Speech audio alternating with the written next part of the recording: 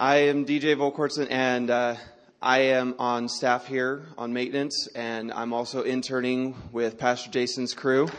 I see you over there. They've asked me to read the scripture this morning, so if you would please stand.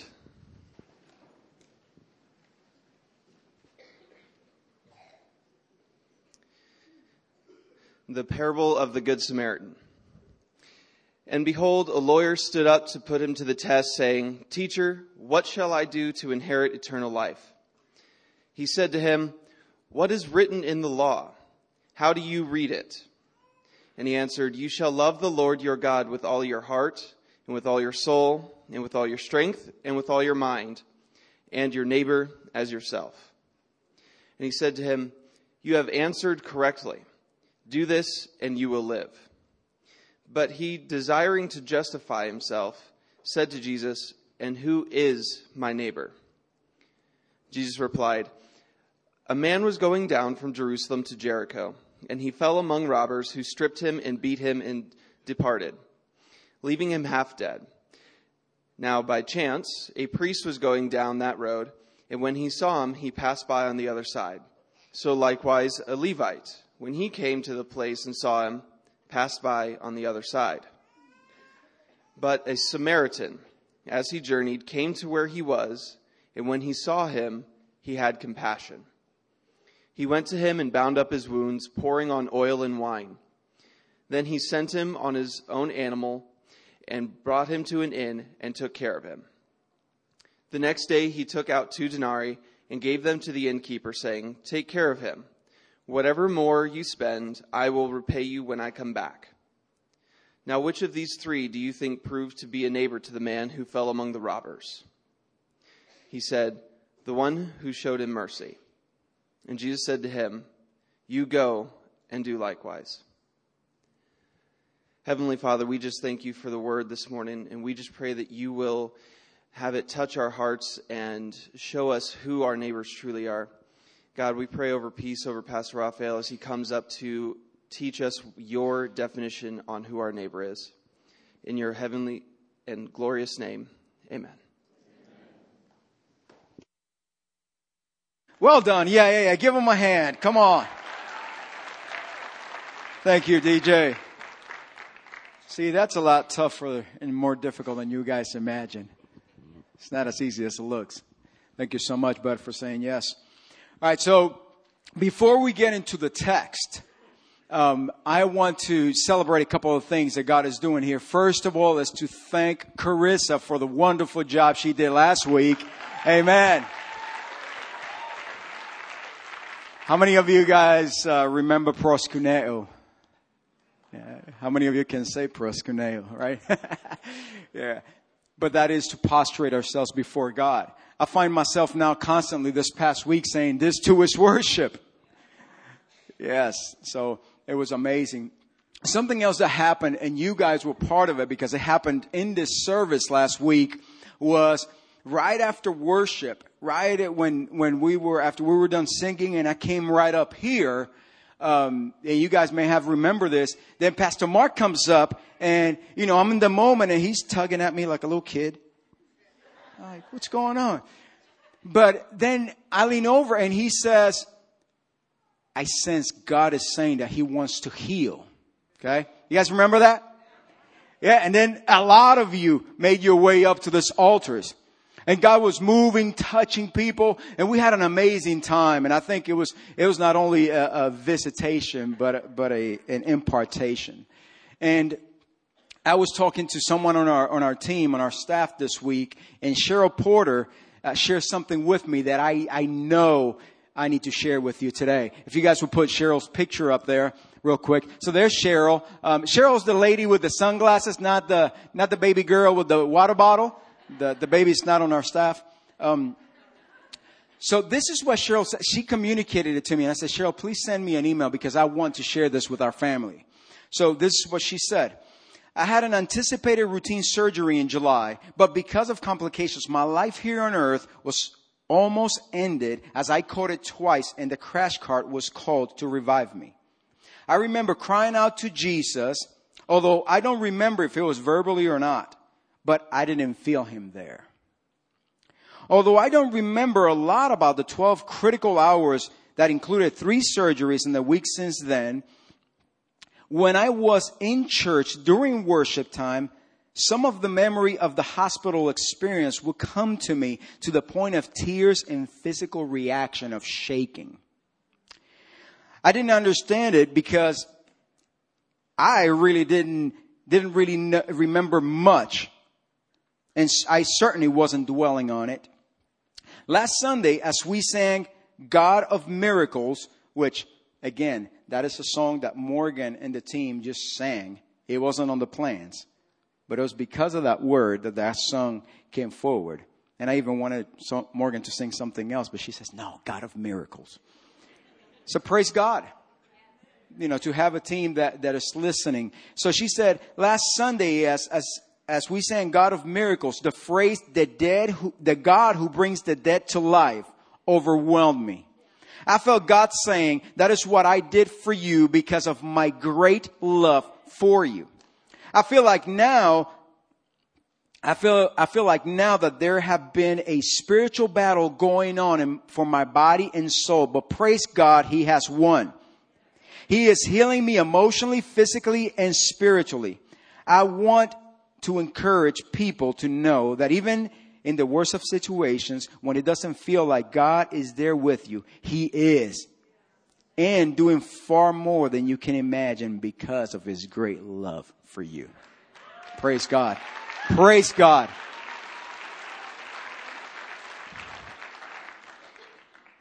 So what does that tell us? That tells us that we need to be listening, right?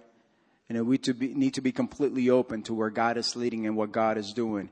And He is the one that brings the dead to life, right? Physically and spiritually speaking.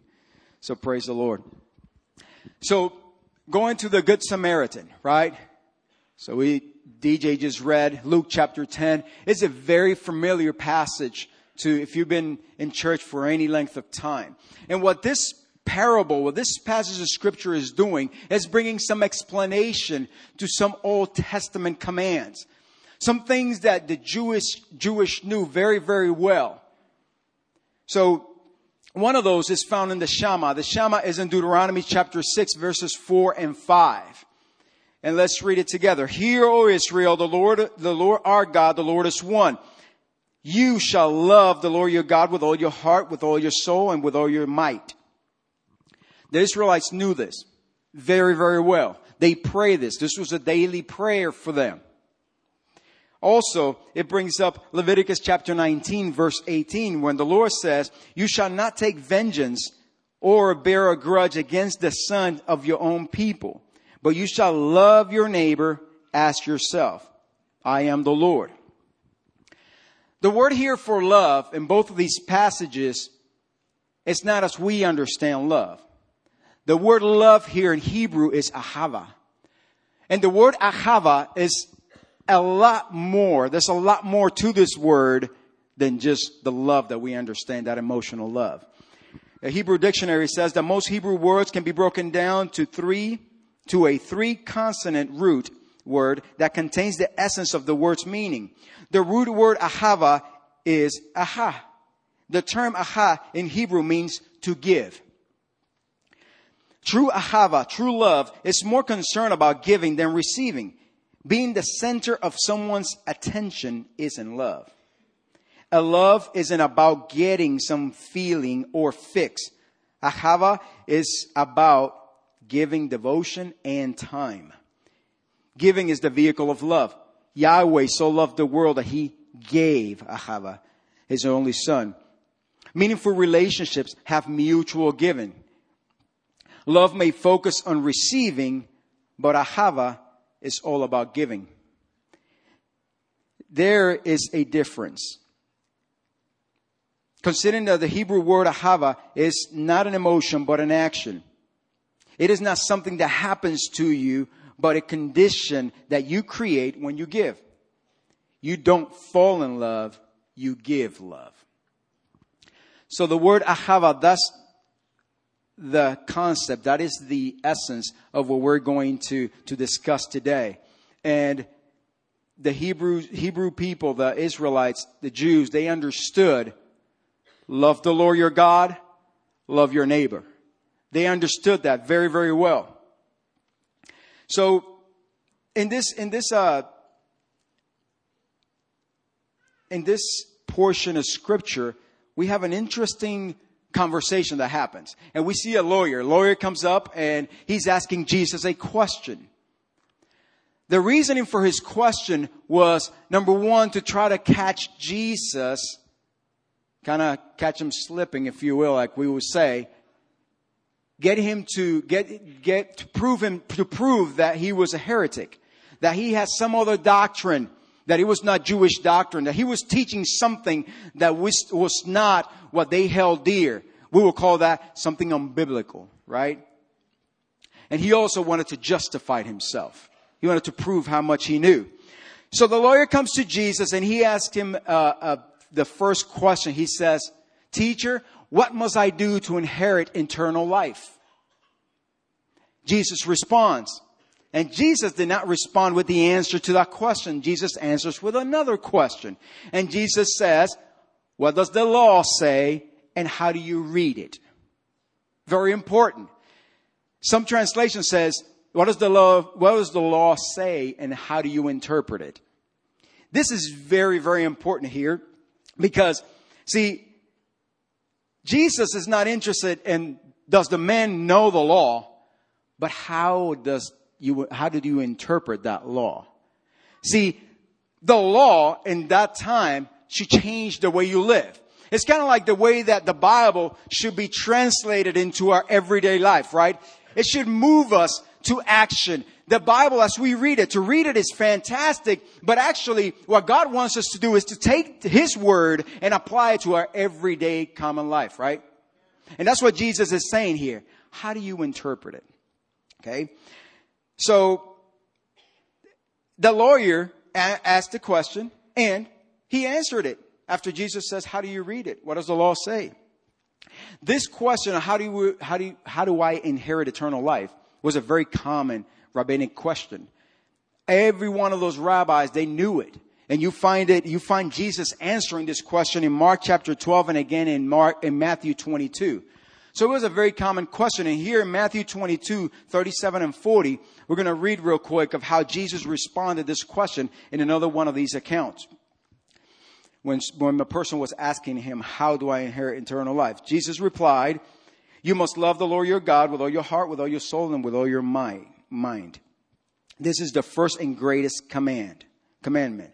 A second is equally important. Love your neighbor as yourself. The entire law and all the demands of the prophets are based on these two commandments. This right here is the key to the gospel message. So I want you to repeat it with me. Love God.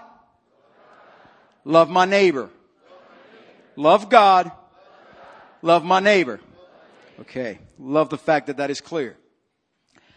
The lawyer answered the questions and then Jesus agrees with him because he answered it correctly. But the lawyer was after something else. He had a second question for Jesus. And his question was, who is my neighbor? So have you guys ever seen someone, or have you done it perhaps before? Maybe an interview on TV, a politician or an athlete or a musician, or maybe it is your spouse or yourself or your kid. Will you ask a leading question?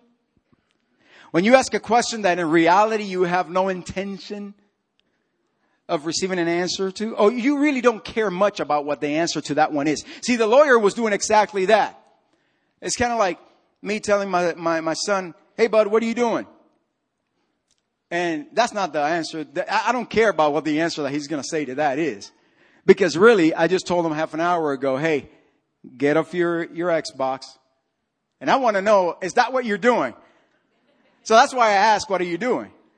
And this is what the lawyer is doing here. The lawyer is asking a leading question first. What must I do to inherit the kingdom of God? He knew that Jesus knew the answer to that one. But see, the second one is what he was getting at. Who is my neighbor? Why is this important? Why is this question so important?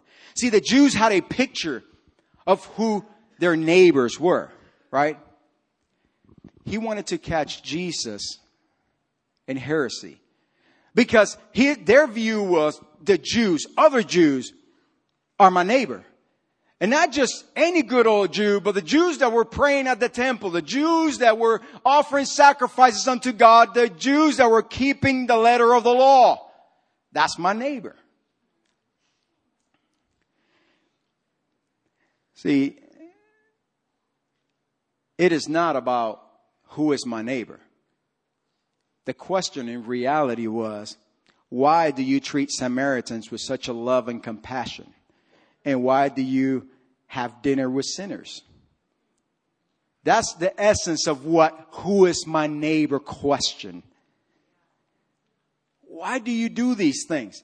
And we see in Luke chapter 9, verse 52, that Jesus sent some disciples ahead of him to actually go and prepare his way into Samaria. But they didn't receive him, right?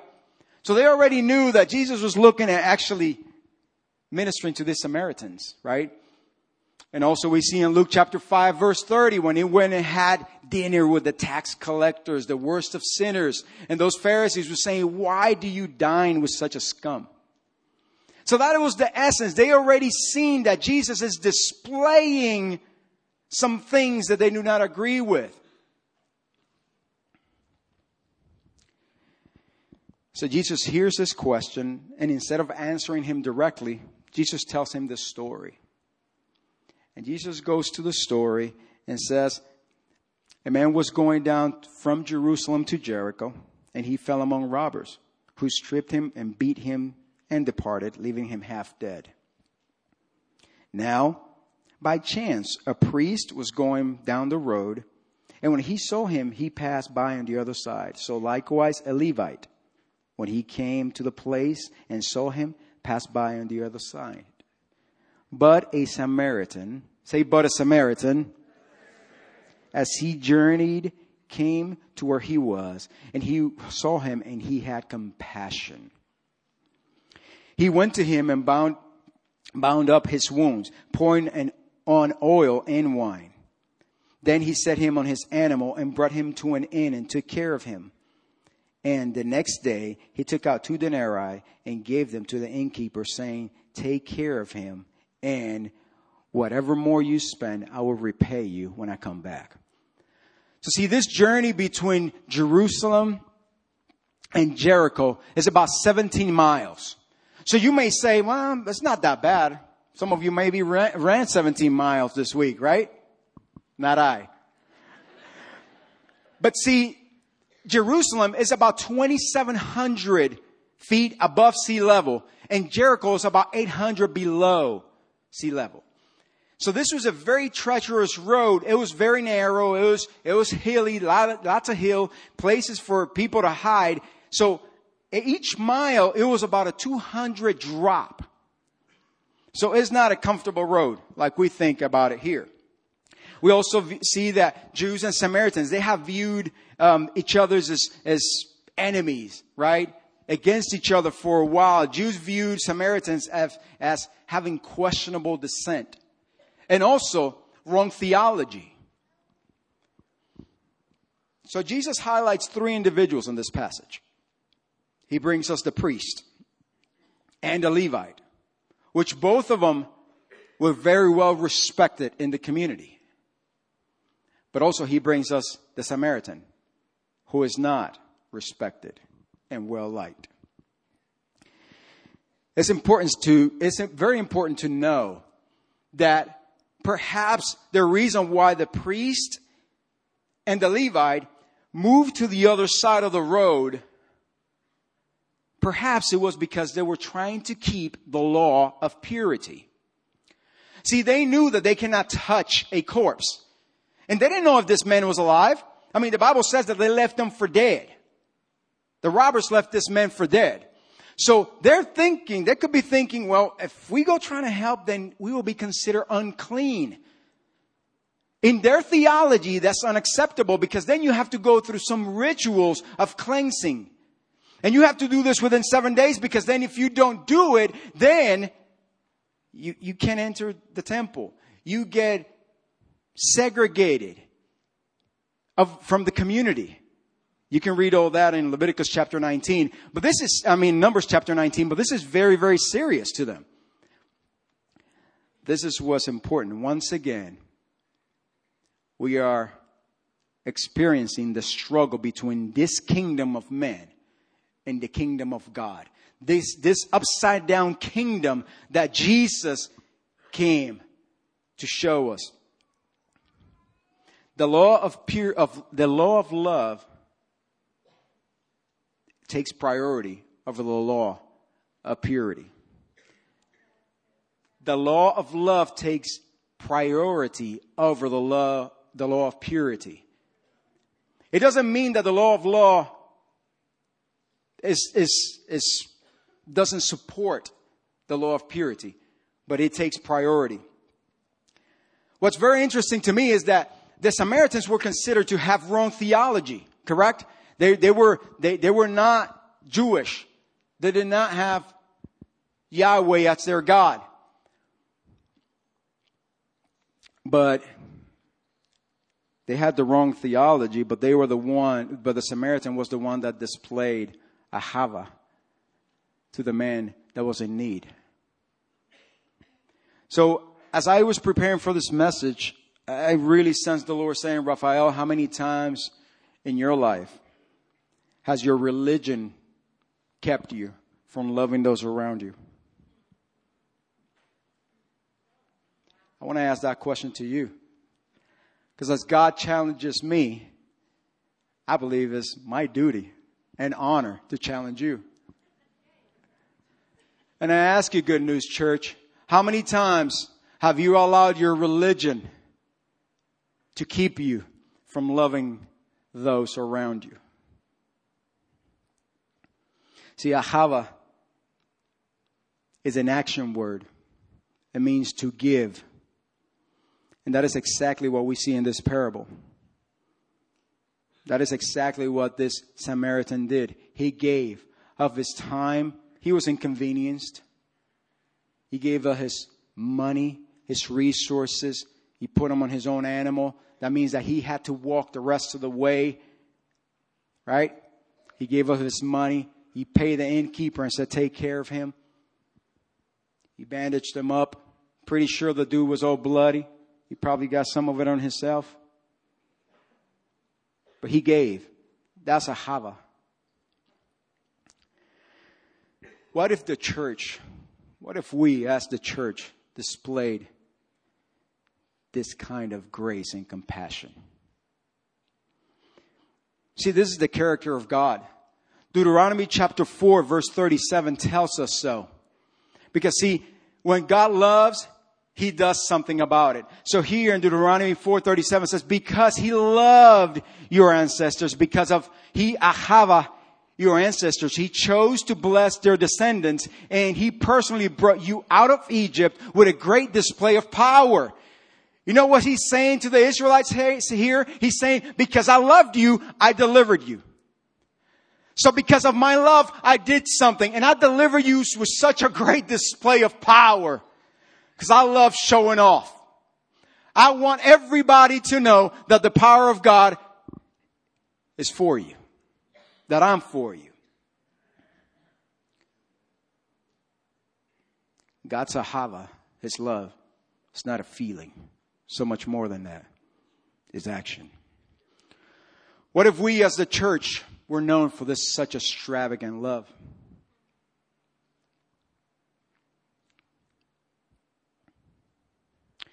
See, I see some people that don't have a relationship with God that actually display ahava kind of love for others better than we do. And they may not have a relationship with God, but they display that love. And what we like to do is then to judge that. Why are they doing that? What's their agenda? There's a reason why they're doing that. I heard somebody close to me say very recently, If you want to learn how to judge everything someone does, become a Christian. Ooh. Ouch. If you want to learn how to judge everything someone does, become a Christian. All I didn't say amen because you can't say amen to that. You say, ouch.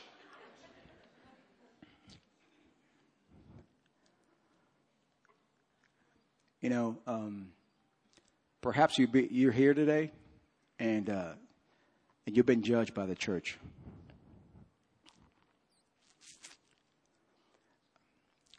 And I ask you to forgive us. Forgive me for judging you. That's the heart of God for you and towards you. See, I feel like we have relegated love. We have relegated ahava to Sunday mornings, but then judgment the rest of the week. And my prayer is that we take that love, that ahava from Sunday, and we just ask God to help us sprinkle it to the rest of the week. I love God, and therefore I love others. Just like he said, I loved you, and therefore I gave my life. Anyway, you know, I really love how Jesus interacts with people who disagree with him. Jesus knew this guy was not trying to prove how righteous Jesus was or that he was the Son of God or the Messiah. Jesus knew. But I love how Jesus interacts with people that disagree with him. See, the guy comes and asks him a question. What should I do to inherit eternal life? Jesus says, what does the law say? And how do you interpret it? Then the guy gives him an answer. And he says, you have answered correctly. Go and do that. And you get eternal life. And he said, no, wait a minute. Who is my neighbor? And Jesus tells him a story. I love that. Jesus is teaching us something very important here. See, many times we want to tell people how they should feel.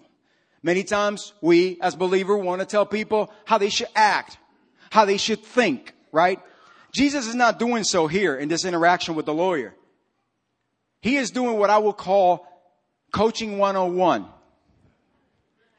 He's asking some very powerful questions, waiting for the response, and helping the man discover the answer for himself.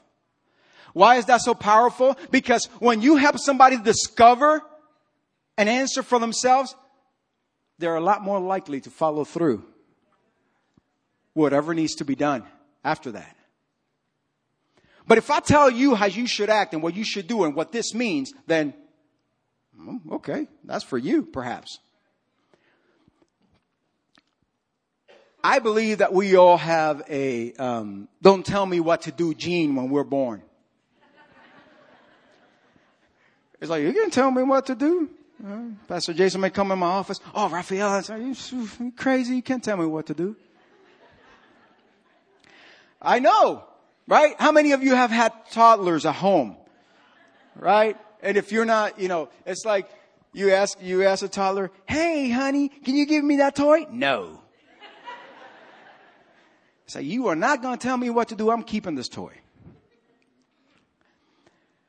I believe that we're born in that gene. And, Jesus knows this. And when the man asks, who is my neighbor? Jesus tells him this story. And then we pick up the story towards the end after Jesus now tells the man the story of the Samaritan. And in verse 36, Jesus then asks him another question. Which of these three do you think proved to be neighbor to the man who fell among the robbers? Very simple question. I gave you the story, gave you the three characters within the story. Now you tell me which one was the neighbor in this story. The man's response was amazing. I love it. And I'm going to tell you why I love it. The lawyer answers and said, the one who showed him mercy. The one who showed him mercy. He was so ticked off by this point that he didn't even want to say the Samaritan. He couldn't even say the Samaritan. It's like Jesus is sitting there. He just come with his questions. And Jesus is like, oh, let's have this conversation.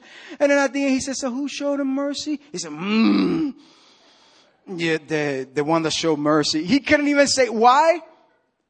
Because he couldn't fathom that he could learn something from a Samaritan. He couldn't fathom that this person with less than perfect lineage, that with less than perfect theology, can teach him something. Jesus just flipped the script on this dude.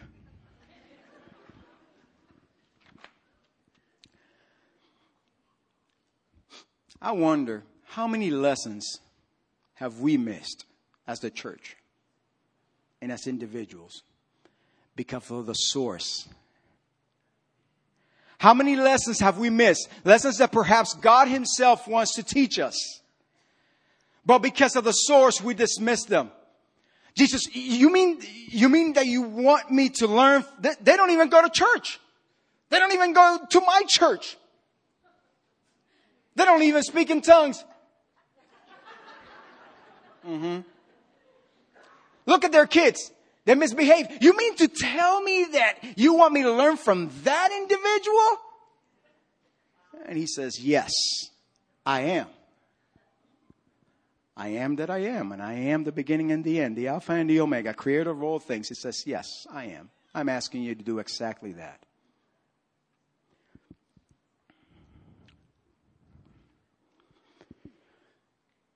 See, Jesus' final statement is the challenge. It was the challenge to the lawyer that day, and it is the challenge to every single one of us in here today. Jesus' challenge was, you go and do likewise. And that is the challenge today. What does that mean? You go and do likewise. See, Bob Goff, in his book, Everybody Always, several of our staff is reading that book. They're loving it, and they're just persecuting me to read it. And Bob Goff says this.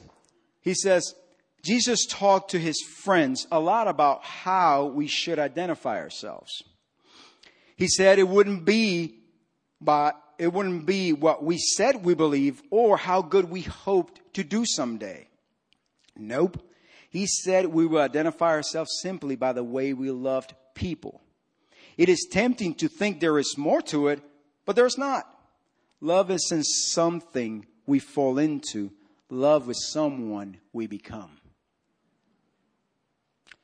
Love is not something we fall into. Love is someone we become. Mahatma Gandhi, you guys may know who he is. Mahatma Gandhi was a humanitarian, Buddhist, and he famously and sadly said these words, I like your Christ. I do not like your Christians. Your Christians are so unlike your Christ. That breaks my heart. Because that's me. I'm a Christ follower. And see, when you're part of the family, there's the family name, right? If an Aristi goes and does something that they shouldn't do, it's not only that person, it's the family. And we're not just a body. We're a family. The family of God, the children of God. And when one of us goes and does something that brings shame to the name, it shouldn't be so.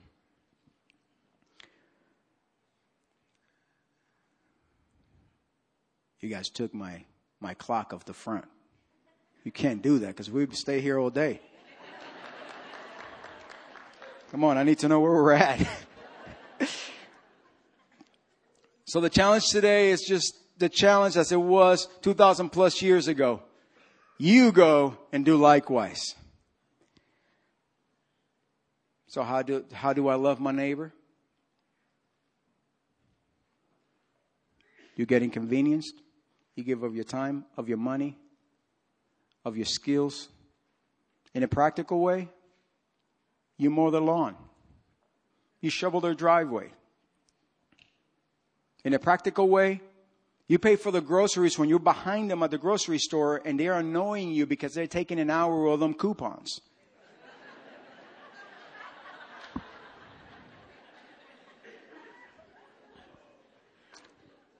In practical ways. You're inviting over to dinner. Not to the restaurant, to your house. You smile at them.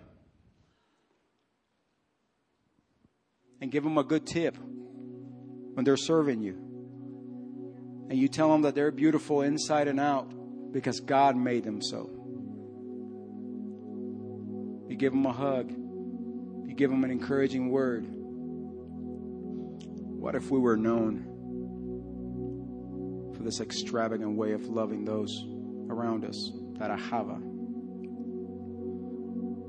How about inviting them to your driveway with a fire pit with hot chocolate, coffee, and a whole lot of candy for the kids on Halloween? Woo! We just touch a nerve. Isn't Halloween, Pastor, the day where we go to the basement and we hide out and turn all the lights off? Because hell is breaking out outside. Well, let me tell you, that's when the light needs to shine the brightest. And we're not hiding. Because as far as I'm concerned, Jesus did not hide.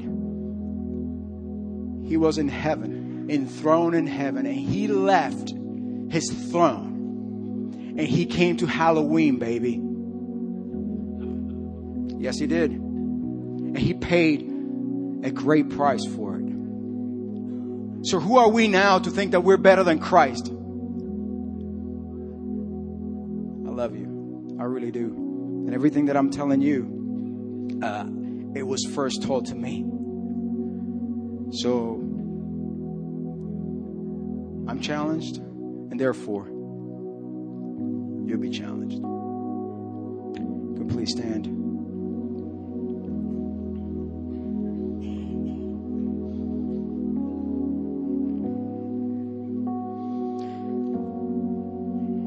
One of the values in our Emanate Youth Ministry is engage your world. What does that mean? Make a difference in the lives of those around you.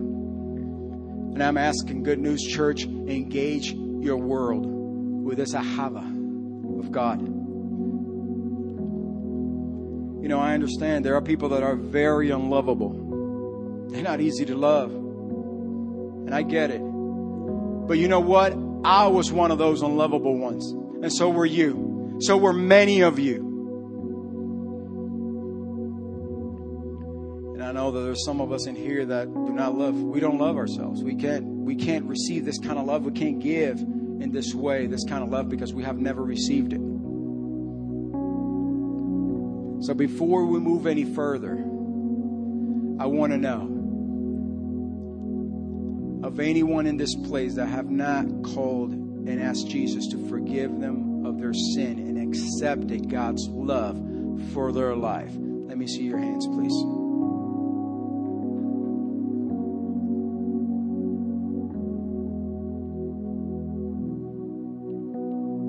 I want to receive the love of God, salvation of God.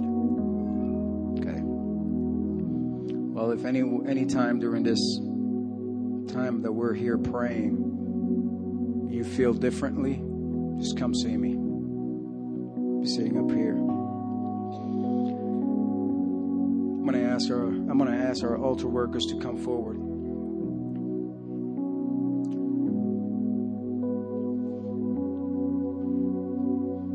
But I'm going to please ask if there's many of you that will actually leave some room at these altars for people that maybe are feeling led to just talk to Jesus all by themselves.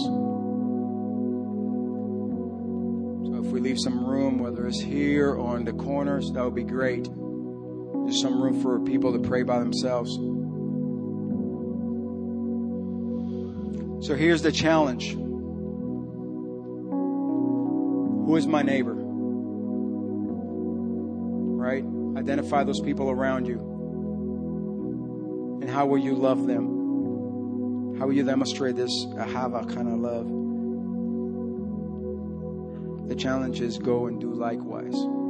So I would challenge you this week to step out of your comfort zone.